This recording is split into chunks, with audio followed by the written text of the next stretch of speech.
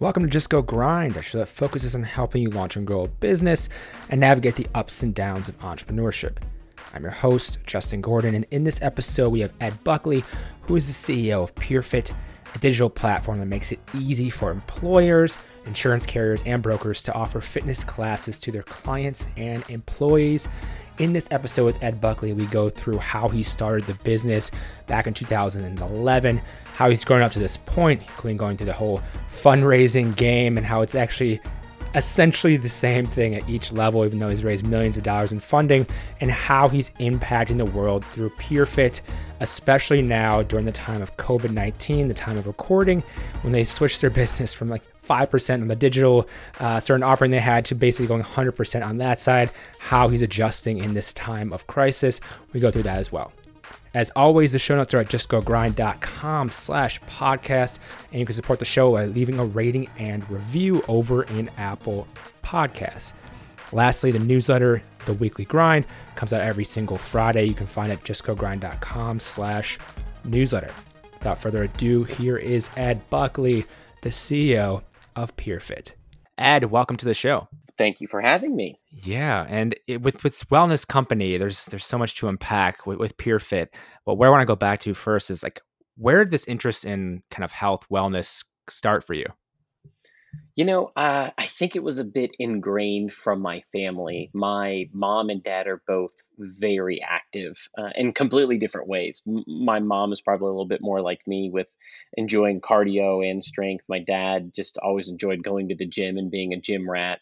But when we were always just very active, and for as long as I can remember, not only did I enjoy being active, but I loved forcing people around me to be active. Maybe that's why I became a group fit instructor during college. But yeah, I love the results of being around people, and there's just something that comes out of that. And so between my academic career and what I was doing when I wasn't in college, just really led all of my interests and passions together. Yeah, and with that too, so you said group fitness instructor, then you end up getting obviously a lot different degrees as well. I mean, how does that transition then? Because I used to be a personal trainer, fitness club, and then also did my own in-home personal training company and everything. But for you, how did that transition from your group fitness instructor to, wait, I want to make a company in this? That's a whole different thing.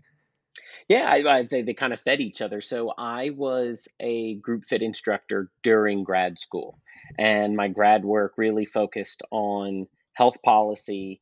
Man, and I've never been so appreciative for epidemiology classes as I am right now during COVID-19. Um, Yeah.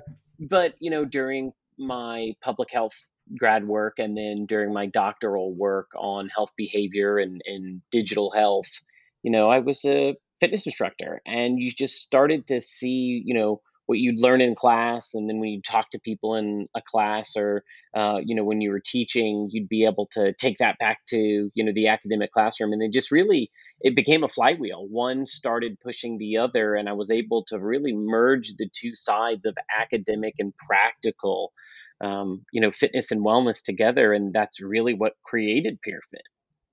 Yeah, and for people who don't understand, obviously I'll have an intro talk about it, but what is PureFit and what's the elevator pitch on that? Well, what we do at PeerFit is pretty simple. We try to make it incredibly easy for employers and health plans to pay for their members to have fitness experiences. In the beginning, that meant gyms and studios, but obviously in the world of digital, isolation here, we're continuing to pay for people's experiences for streaming classes, for small group training and coaching that's going on, and at-home fit kits. So the business model and value prop are really still the same. We're able to still do it. We're just paying for different curated experiences. So it's great to see our business model evolve, but at the same time not have to completely change in this new world. Yeah, and that's such a benefit for sure. And thinking about that too, I mean, companies always pivot. I think they're saying something like 90% of the time, like they pivot, they change, they adjust.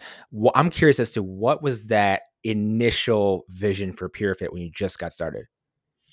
Well, in the beginning, you'll know this because you're a personal trainer. I always had such a hard time getting my workouts down on paper. What did I want to coach? and then being able to use it during class. People wanted to know if they could have it, before class or after class to kind of remember what it was. And just that information sharing of writing workouts, saving, storing workouts, reusing them, transferring them to other people, and then people deciding what classes to go on. Imagine if they could see different workouts or past workouts.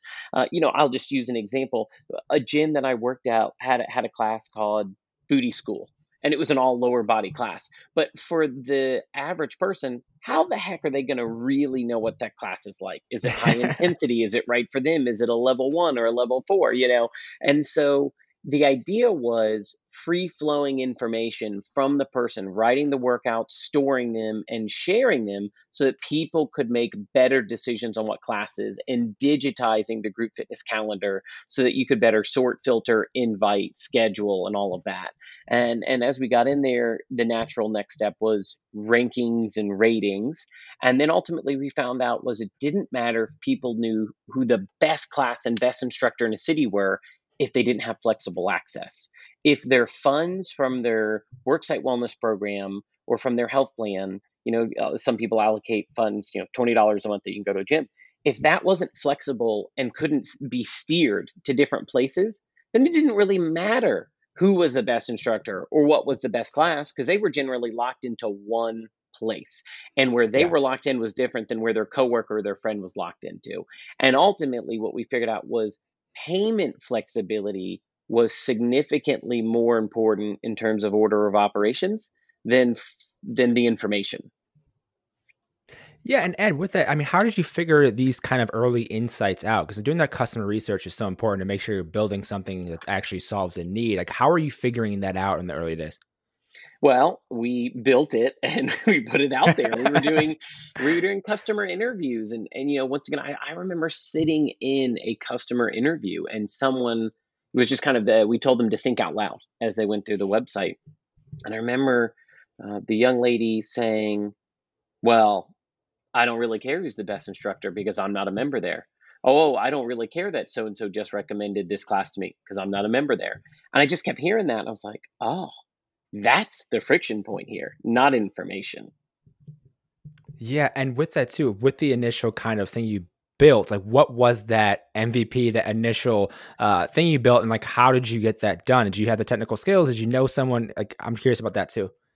Sure. I can't even imagine if we saw the early versions today. I mean, our eyes would be bleeding. Um, but I mean, in the beginning, it was a workout builder. That was the MVP version, was a workout builder, and we just used very crude tools to build those MVP versions, just enough to be dangerous. And then as we were able to raise a small, tiny amount of money from our friends and family, we were able to hire some overseas programmers, and then we were able to hire some developers, and now we have teams and teams of developers and engineers. That's awesome. And then, going from that early stage, like that early initial idea, you actually then talk to customers, get the feedback, like, wait a minute, we need to change this whole thing entirely. Like, take me through that process then of you get that, you had this kind of almost aha moment from that, like, okay, that's the friction point. Like, then what was next in the company? What was the next evolution of PureFit? Yeah, at that point, what we knew was we needed to unbundle uh, fitness packaging. That was the Yeah. next point. And so we did a really crude offline version so that we didn't have to go spend dev resources on something that we still weren't sure, what was the right answer. And so what we did was we went to a lot of just kind of hustle work, right? We went to a lot of gyms across town and said, all right, let us try to unbundle your classes. Let us package a couple of your group training sessions or small group training or private, personal training sessions, and bundle them together in a pack. And we sold these class packs together. And once again, what we learned was people equally loved them and hated them. People loved them because it gave them what they were looking for. But in their, end of use survey, people were saying, but it's worthless to me unless it's ongoing. So it can't replace my gym membership because it's a temporary pack. I basically bought access for 1 month to this amazing program that I want every single month. And that was probably the real aha moment, was we built something valuable, right? Which is the last one was not valuable. And we learned why. So then we built something valuable, but it didn't have the long-term value that would actually make them switch products from what they were currently using to what they had. The way I think about it is, if you have a car and you pay for a car, and then for 1 month you gave somebody some flying machine, but then you took it away at the end of the month and said, well, are you going to get rid of your car? You'd say, well, no, I'm only allowed to have this 1 month a year. Why would I get rid of my car? So really, that was when we knew, all right, you spend all this time, energy, and effort selling people just to have a 1 month sale. What if this could Yeah. be a recurring subscription like service? And then once again, then the next moment was, let's not worry about consumers as our first means. Let's use distribution by gathering their wellness funds from their employer and health plans and making sure that can pay for this subscription like service. Yeah, and going about that and knowing that that's kind of the insight, I mean, how did you go about partnering with them to make sure you can make that happen actually? They're not easy to work with, I will tell you. I don't think a health plan is known for being overly risk-taking and innovative or fast. I mean, by default, they are risk averse. They're an insurance company, right?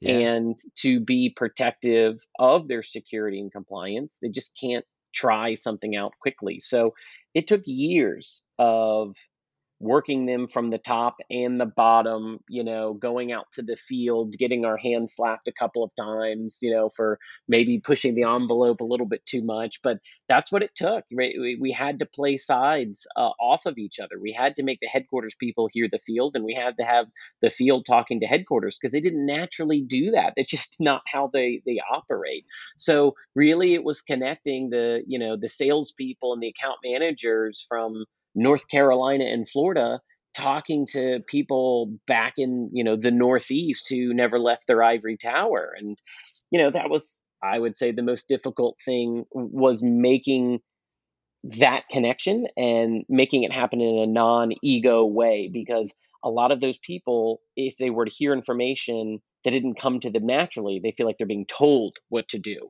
and they'll just stop the project for, I mean, literally ego. So, Yeah.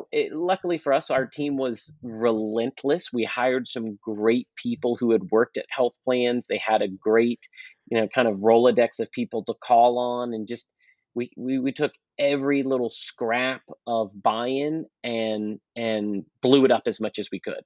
That's really, it was really turning, you know, uh, spinning gold out of yarn is really what it was. Yeah, and you mentioned like the we part of that. So like with the team itself, like what did the team consist of in those early days in the first couple few years? Well, before I was in Tampa, I was in Gainesville. That's where I was finishing my doctoral work. Okay. And we moved it to Tampa, and I think we had like 5 employees. Right? Is I think we were basically not paying ourselves or just paying our living expenses, and we were, working on the side. And as soon as we made the pivot to employers and had a good product there, it took probably about a year to go from 5 to 15 people.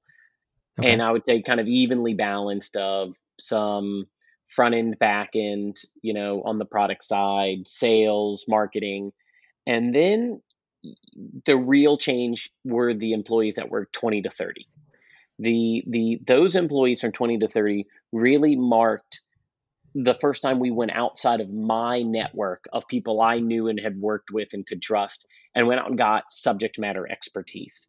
People that, maybe were a degree or two of separation so that we still had good references for them, but they were heavy hitters. They had been in the industry a long time. This wasn't my buddies from college who were enthusiastic. These were people that had real careers, high paying careers, and we were Yeah. going to ask them to leave their job and come work for a startup. How did you convince them then? Because that is always something where that's the hardest part, like talent acquisition and building a solid team, because that can derail a startup. I mean, what was some of the what do you think convinced them to actually join you guys then? I think more often than not, people approach that in the wrong way. They think, oh, I'm asking someone who makes a lot of money and has a stable career to come to this risky startup. How am I going to do that? Really, it's almost the other way around. Most of the time, we found people who were bored in their careers, were tired of bureaucracy, who needed something different. We had what they were looking for. They were looking for the anti establishment company. And a lot of these people could afford a pay cut. They've done well in their career. A lot of the times, these people could afford and say, hey, look, I'll do this for a year. And if it doesn't work, I can go right back into the workforce or go somewhere else. So, it's almost easier to go really high on the talent pool than kind of medium.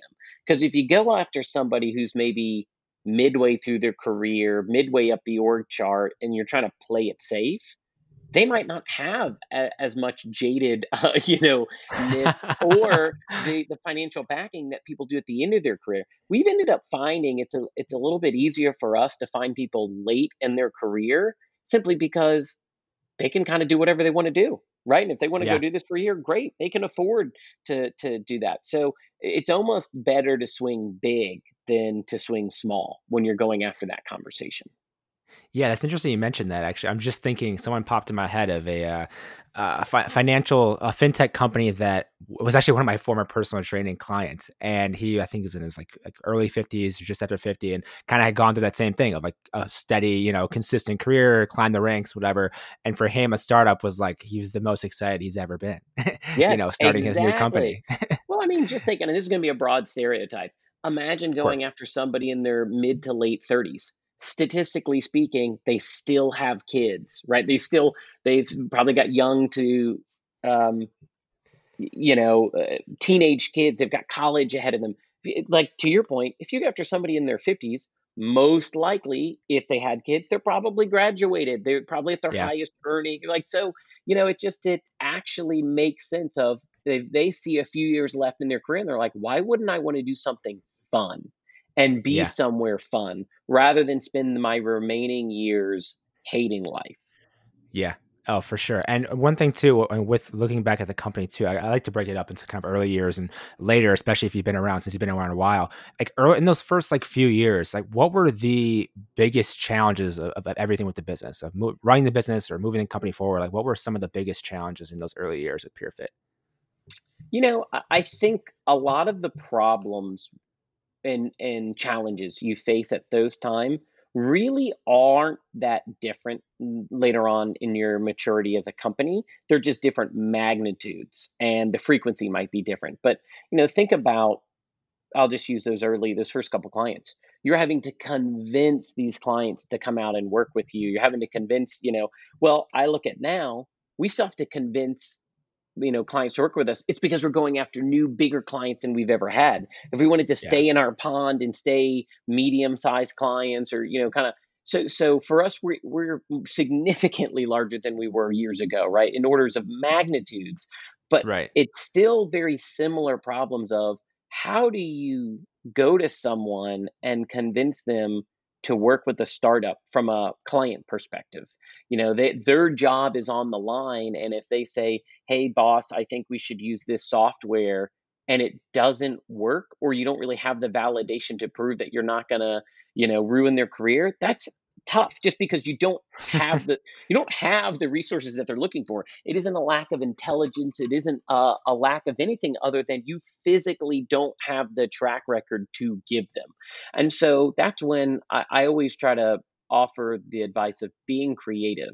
Don't just deliver what they're asking for. So if they want X as a metric of track record, maybe you can break that up and show them in three different stages how you're able to replicate that track record, right? Maybe you do pilots with other people. Maybe you do, you can get creative. You have to get creative during that time. And every little win you get along the road, give people those updates. I mean, whether it was investors or clients, when they said, hey, no, but if you can get to this milestone, come back and talk to me. Well, I didn't wait to get to that milestone. Every time we made a pretty significant step towards that milestone, I went back and educated them. I made them participants on our journey and made sure that they got bought in and excited so they saw the trajectory and velocity in which we were approaching that milestone. So, I think that's what you just have to figure out is how to attack the castle from every different angle. Yeah. Oh, definitely. And you mentioned something there a little bit back that you're a much bigger company, obviously, than you were when you started. I mean, what do you think has fueled that growth over the years of PureFit? Yeah, I think getting higher on the leveraged scale for distribution. I still think we spend the same amount of time, energy, and effort getting a client or getting a Yeah. partner, but the difference is in the beginning, and we had to do it right. You couldn't start at the top; you just can't. But in the beginning, we would close a client and get 10 lives or 20 lives or 100 lives. Now, when we close a partner or a client, we're getting hundreds of thousands of lives all at once. And, Yeah. why we got bigger as a headcount perspective is doing a deal with a large health plan, even before it goes live, takes a year of prep work, right? Of doing integrations, passing security and compliance audits, building the infrastructure of what they specifically need. So, you really have to invest for a whole year building infrastructure before any of those partnerships go live. Jeez, that's a lot. Obviously, I could see that with the bureaucracy of what that entails. I mean, partnerships are obviously everything for that company. I mean, how do you approach like, which ones you want to partner with, like strategically? I'm curious about that because there's so many. I imagine different ones, or like how you could spend your time. Like, how do you approach partnerships and which ones you want to kind of form? It is both an art and a science. And, sometimes I wish I could say, oh, this is how we look at our leads and what we go out and prospect and hunt. But at the end of the day is there's only so many health plans. We know Yeah, exactly how big they are. We know which regions they're in. And most importantly is we know which ones we have connections to. And so because of that inside information, we know which ones are actually looking for something innovative. We know which ones are definitely not going to be looking to switch vendors. So to some degree it's a bit of timing, and some it is we're just going to keep making ourselves present and known. We're going to keep sending them updates even though they told us no, because one day when they have a break in faith with their current vendor and they just think to themselves for a second, man, why doesn't my vendor do that? Because I keep hearing PeerFit does that. You're right back in there, right? So yeah. we've had that happen a number of times where groups we thought we were going to get, we didn't. And then a year later or 2 years later, they came back to us and said, man, I kept tracking you and you kept sending me updates. So now I'm reaching out and hoping that we can do X, Y, and Z together. Yeah, and with that too, then I mean, as you've grown these partnerships and you've grown PeerFit over the years, in the last couple of years at least, like you've raised like millions of dollars. Like, how has that process gone in terms of fundraising and any insights from there as well? Yeah, this is the one that I would truly argue is almost the same today as it was on day one. Investors are very finicky, they're very emotional, and then they also can switch gears to be completely black and white. So the way that it's changed is as you get to investors that are larger and more sophisticated in our organizations, like we pitched you today, there is less an element of selling them on the story and more giving them the hard data of what you've done. But that data on its own isn't going to wow anybody, right? They still have to give them the story of where this is going to go. Otherwise, they're just investing in the present and they want to invest in the future. But still, at Right. the same time, whether it's a series A, B, C, D, it still takes 100 different meetings to get one yes. It still takes 25 different firms to talk to find two or three that really like you that you can narrow down to one really good investor. That was the same then. To me, it's still the same now. It's like I said, you keep leaping ponds and are Yeah. almost playing the same game just at different scales. That seems to be at least what I found, and mine could be unique, but that seemed to be what I find is when you grow at our scale every 6 months, every year, you're in a completely new ball game with new players and you're always starting back from the beginning. You don't get to stay the big fish in the small pond very long, because as soon as you start to get kind of big, you're immediately in a larger pond, starting from scratch. Yeah, it's like there's different investors obviously at different stages. And so then it's like a whole new group of investors again Oh over and yeah. over. And oh my goodness. Yeah. And with that too, and with the time spent like fundraising versus the business, like I mean, how is your time today spent? Like, I mean, this is incredible times, obviously, based on when we're recording this during quarantine. How is your time spent like nowadays? I was gonna say, if you ask me how many times today, it's pretty much walking, running, and trying to not be in my living room. But yeah, no. Yeah. So, you know, what I would say is my goal is to always try to know what's going out on the market. And whether we're fundraising or not fundraising, that requires me to be out and about, be out in the field, talking to our frontline people. What are they seeing, hearing, and feeling? Talking to investors. Once again, even ones that we're not interested in and they're not interested in us, they see so much of what's going on. So, whether we're fundraising or not, I try to keep a pretty similar approach to my days, weeks, and months, which is being out in the field, collecting information and thinking on it. I really have tried to spend a lot more time thinking than in the past when it's just, you're doing everything, you're wearing 1,000 hats. But I think the business is best served the more information that I can disseminate and talk through with our board, with our management team, with key personnel, so that we can decide. Is our vision and direction still the right? Do we need to slow down or speed up? Do we need to slightly change directions? Is there a new partner out there that we should be partnering with? So I'm usually on the road, so I would say that's where, while our whole company is remote and always works from home, where quarantine has affected my schedule most is I'm actually at home, which is very, very rare for me. I'm almost never here. I try to, once again, stay as active as possible, being out and about, talking to people, listening, digesting information.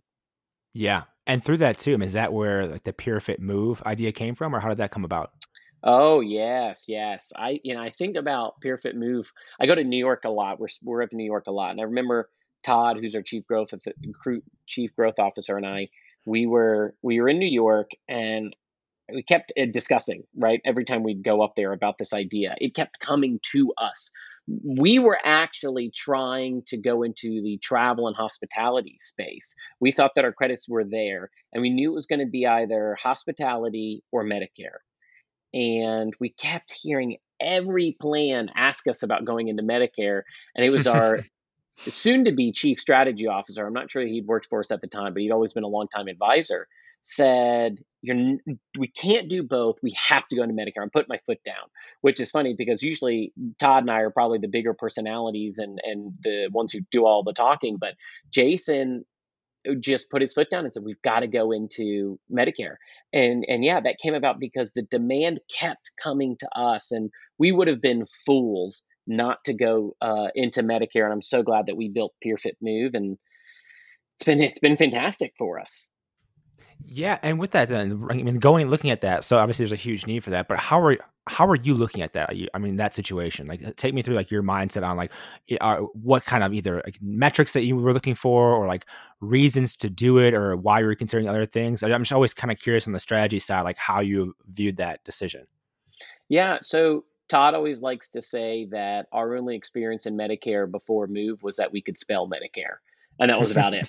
So we didn't even know what we didn't know. We started having conversations with anyone we could get meetings with: health plans, state regulators, product sales, account management. Just what products had they been using? Why did they love them? Why did they hate them? What did they wish that they could do? You know, then we found a group of former health plan presidents who we hired. And once again, hiring great people, that three musketeer group that we hired in the beginning, Louisa, Dave, and Katie, were our brain trust. Todd, Jason, and I were just there to give them the institutional knowledge of what PeerFit can and can't do, and what teams are available to do things. They knew everything about the marketplace, who's out there, who should we talk to. I mean, we went from 0 lives to 100,000 lives on our first year, which took Jeez. us years to do on the under 65 side. So it was just, we ran faster than ever. And I know our poor dev and engineering and product team always thinks we're pushing them to move fast, but building PeerFit Move was lightning speed, building a product from the ground up, getting it into some focus groups, and launching. I mean, we were literally working on it at midnight the night that we were required to launch it, because Jeez. all Medicare Advantage plans go live on January 1st every year. You don't get Yeah. to move it back a day. That sounds stressful. obviously. Yeah, But yeah. you pulled it off. I don't know why. I make a joke about this, but I'm serious. Why in the heck do we make all of our insurance plans go live on January 1st, knowing the 2 weeks before nobody's working because of the holidays, right? It's so difficult to Exactly. get Exactly. anything done. So if you're trying to work on anything related to an insurance plan going live on 1/1, what we have found is it is very difficult to get other vendors and suppliers to do work from December 15th to through January 1st. Yeah. Oh my goodness, what a nightmare that sounds like to even to go through that. One thing too, like looking back at this company, I mean, you mentioned how difficult it was to spend years of getting these partnerships in order. Is that why? I mean, where's competition come into play here? Are other companies trying to do this, and it's just you're ahead in terms of the relationships? Like, how does that play a part in this whole thing? Yeah, I I've always wanted to draw a comic of a kid looking over another kid's shoulder during a test right back in school. I feel like there's been so many groups that are around us, maybe not direct competitors or maybe ones we've displaced, that I just don't know what they're doing in terms of innovation strategy. But our team seems to always find the right balance because soon after we launch things, we have other companies copying our exact language, copying our advertisements, copying our strategy, our pricing models. I mean, there's not been anything that we've done that hasn't been copied by different companies, and so I think that's a great testament to the innovation, the strategy, the collaboration that goes on in Peerfit. I mean, that's why we've won so many national awards for culture. We're an Yeah. incredibly collaborative place. We never rest on our laurels, and we're always just looking to do things better, right? No ego involved. We want to do things better. And maybe the last product that we shipped or maybe the last campaign we did was good or great. Doesn't matter. All we want to know is how can we make it better next. So um, are there, direct competitors? Kind of. I mean, on the under 65 side, flexible fitness, um, everyone's trying to get different pieces of the pie. But on over Yeah. 65, absolutely competitors. We went into an established market and we are the ones doing the disrupting. So that's the one where we have direct head-to-head competition for sure. Yeah, and with that, I mean, it's obviously that's in the competition side of it. We've kind of touched a little bit on like the funding and growth, but like what I'm curious too with that funding, then because it's not like you're direct to consumer, or you're a different route with that. Like, where does that funding typically go in terms of use of funds? Because some and many startups they raise funding, it goes almost directly into like Facebook ads and Instagram ads. For PeerFit, then like how is that kind of thought about when you're like, oh, raising funding? Like, where does that go towards? I think that's one of the hardest things for investors, whether they've invested in us or passed on us, to digest is how selling into health plans is so different than consumer. Yeah. And it's consumer is easy. It's a math equation by and large. Aha, it cost me $5 to acquire life. Let me just pump in $40,000 to Facebook ads. I thus should get, X number of new lives. Exactly. We're hunting whales that take years to get. And even after we get them, it takes another year for things to roll out. And remember that example I told you where, typically if plans go live January 1, the entire previous year, we have to already be servicing that plan through audits, compliance meetings. The infrastructure's got to be built, integrations have to happen. So there's a lot of just building up front before the revenue ever comes on. And then, even to some extent, after we get a contract, there's very little that we can move levers to drive more or less revenue out of some of these partnerships. So our revenue is pretty forecastable. We know for years and months ahead who we have when they go live, which to Yeah. some extent is boring to investors. So, like I said, they don't like that. They can't just give us money or give us more money and it's going to Yeah. significantly drive revenue. That's not responsibly the way that our company and our market works. I mean, we could go spend more money on advertisements, I guess, but it's not really going to make a health plan go any faster, is really what it comes down to. Yeah, exactly. Which is definitely different from an investor's perspective. They're like, wait, I can't just give you more money and you just grow this thing through that. That's Yeah, it. it's Yeah. strange. I mean, we have conversations with our board, with key investors to this day. over the debate of that. They just don't comprehend that they can't just give us more money and it's going to translate immediately to more sales. Yeah, that's tough. And with PeerFit, then, like, what is kind of that next vision, next steps for the company? Well, isolation and quarantine are going on right now. And so Yep. packaging all of our digital assets, both our streaming partners, Forte and Burn Along, who've been great to work with, but then all of these studios and gyms that have closed their doors are now doing live streaming. So we're bundling all of that together with our at-home fit kits, and we're launching PeerFit Digital and PeerFit Digital Plus so that our health plans and our employers can have a pure digital product to be pushing out to Yeah. their employees. So clearly that's different in pricing, right? It's cheaper to do that. So a lot of those people have been looking for low cost options. I now have that. So I think the market has changed and it's taken something that we were very fortunate we already had as part of our business, but it was 5% of our business. And at least for the foreseeable future is going to be 100% of our business. But that's a Yeah. heck of a lot better than somebody who's trying to create a new product from scratch right now. Oh, I mean, hands down, of course. That's yeah, tremendously different. And looking at that too, I mean, more in depth in the product, talking about like the product itself for people who haven't used it yet or aren't familiar. Like, can you take us through like what that kind of looks like from the product itself? And granted, that's going to be changing and evolving, obviously, but I'm curious about that too. Sure. I mean, at the end of the day, the way that we look at it is there is a supply, which are fitness experiences. There is demand, which are health employers and or employers and health plans, which are paying for it. And we help take those dollars, translate them into a usable way where they can be spent in all of these different fitness experiences. How it ends up for you, the user, is you go onto your app on your phone, or you just go onto your computer, log into your PeerFit account, and you've got a number of credits that you can use every single month from your employer or health plan. Now, in the past, what you were spending them on was, hey, book that 5 p.m. spot at boot camp, book that 9 a.m. CrossFit class for me, or that, bar method class.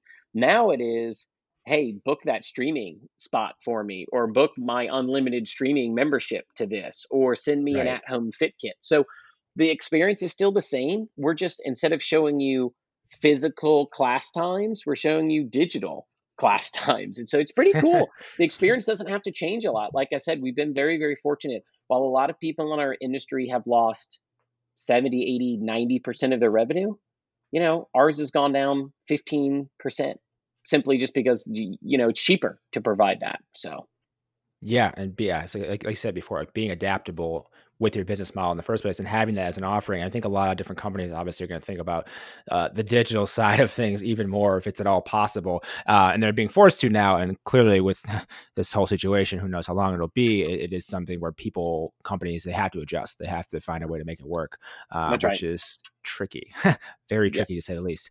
And going back to a little bit of different categories here, I'm curious as to, like, in terms of this last decade of kind of growing this company and everything, like, what have been kind of any valuable, like, books, podcasts, resources that you think have been really helpful for you?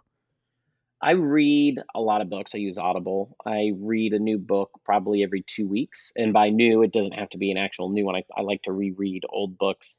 Yeah. So I joined the app Masterclass this last year. I find that good to be supplemental. I don't think on its own it's fantastic, but I think it's a good supplemental follow ups to different books that I've read. So I really loved Never Split the Difference. I thought it was a Yeah. fantastic negotiation book. And I personally find reading books about other executives and hearing what they went through just kind of helps you think through your own problems. So Bob Iger's book was really good. I read a book Yeah. about Mike Bloomberg. I'm almost done with the book on Facebook right now. And just once again, just as I've alluded to today, the problems we did early and then a few years later and then even now, they're all very similar problems that you're just fixing them at different scale, right? And with different resources. And what it helps you do is see that other companies have very, very similar problems. They almost all go through similar things, but maybe they approach it slightly differently, or maybe their order was the opposite order that you approached it. So I think it just helps you both have some calming effect that you're not the only one doing it, you're not screwing it up. Um, and also that at the same time say, I would have never thought to approach a problem like that.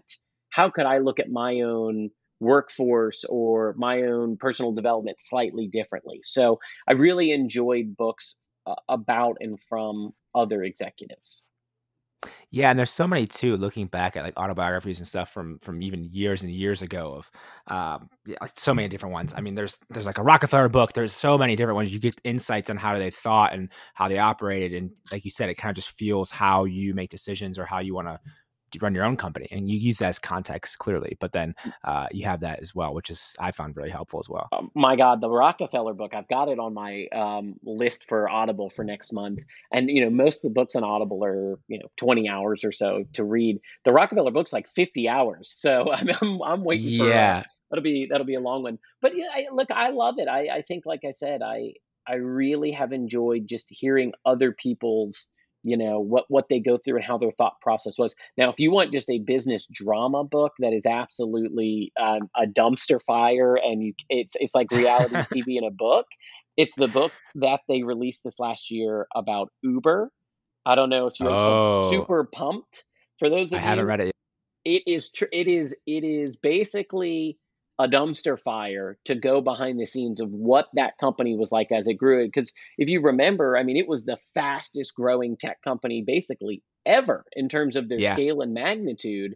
And just to see what they ignored and purposefully ignored at the cost of growth and how they approach it. I mean, it's like the show Summer House, but startup edition is what it is. yeah. Yeah, you know what's interesting about that too? Like everyone's kind of aware of the issues has been the media and everything of Uber, obviously over the years. I'm at USC right now with getting the MBA, and we actually had Travis Kalanick come into one of my classes, which was kind of surreal. To be like, I know some of the things behind the scenes of this company and about him as well, and to hear him kind of go through and talk. Obviously, they don't, doesn't talk about a lot of the negative things clearly, For but it's advice of interesting. counsel, I'm sure.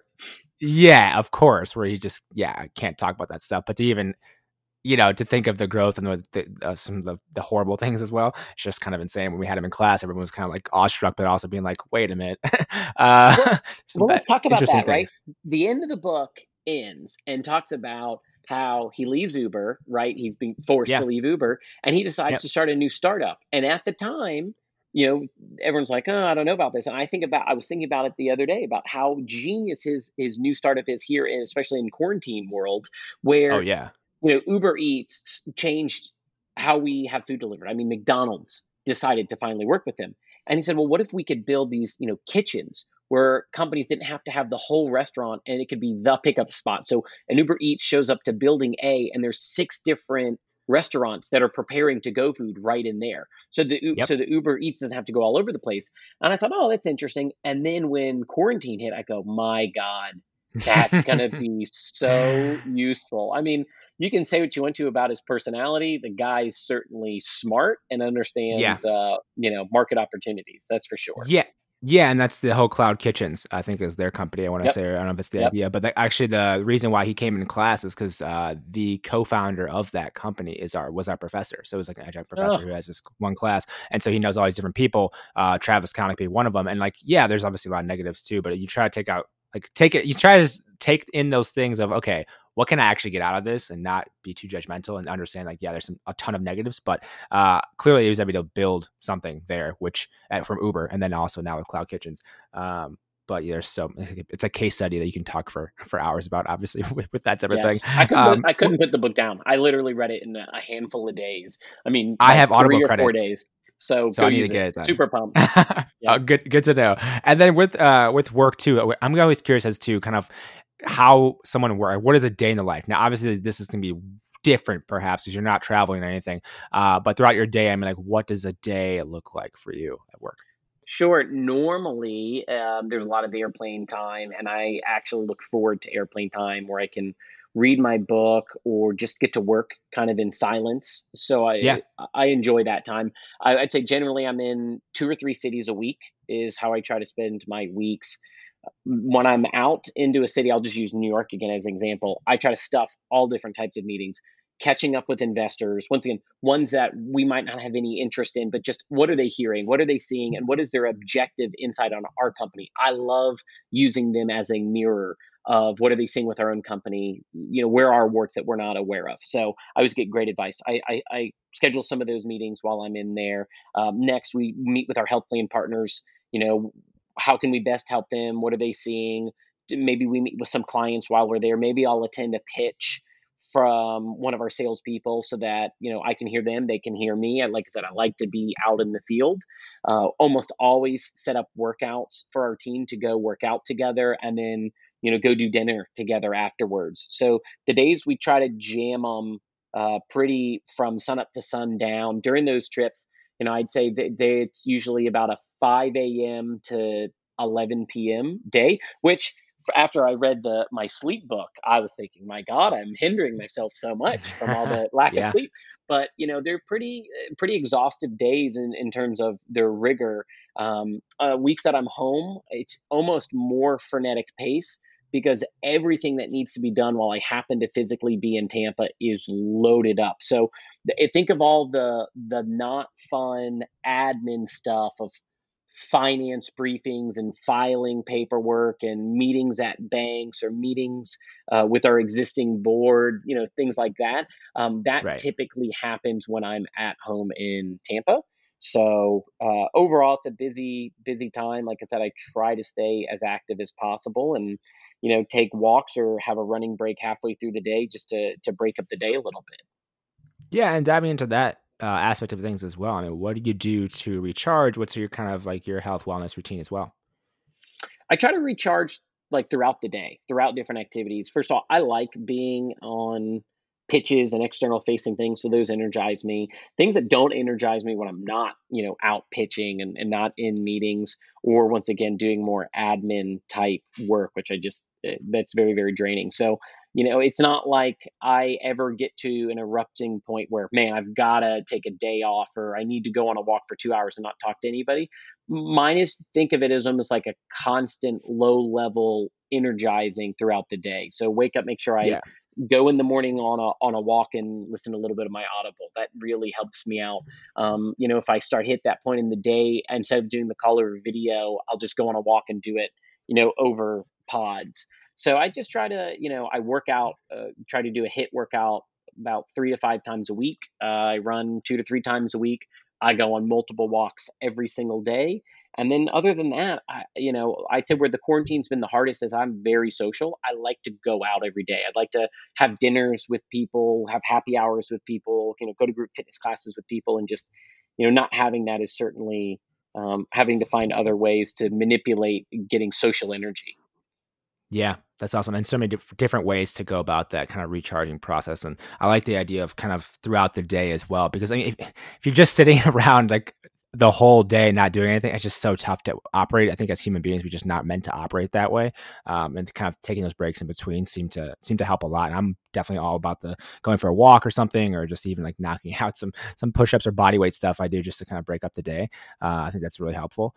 And Ed, looking back to this your career so far of building PureFit over the years, I'm curious, it's like maybe one or two lessons you want to impart on the entrepreneurs listening, the aspiring entrepreneurs listening, and to buy you a little bit of time with that as you're kind of thinking about that. It can be anything at all that you've kind of learned just throughout your career that you'd want to kind of leave people with, because obviously you spent this time building this company and it's a lot more to go. But any lessons you have for people?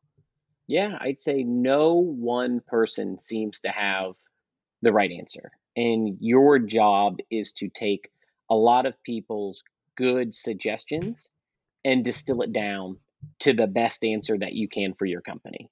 You don't want to be the smartest person in the room. So, really, what you want your job is to be curator of great ideas and decision maker.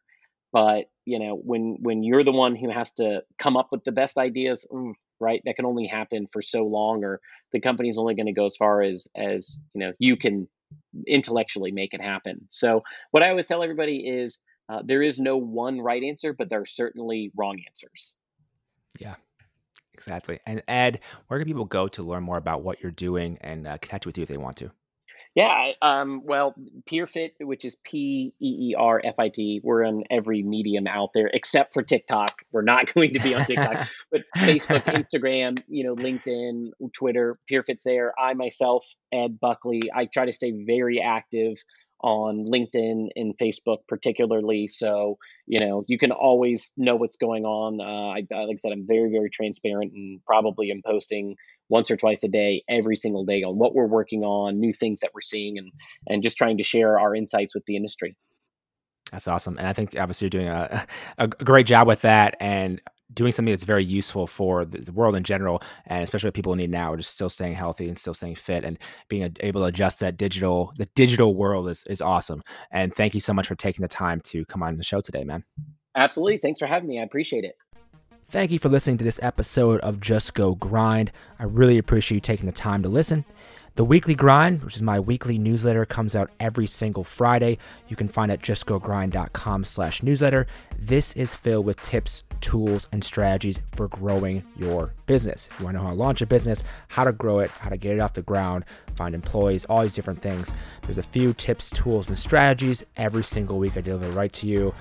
justgogrind.com/newsletter. Check it out. Thank you so much for listening. Talk to you in the next episode.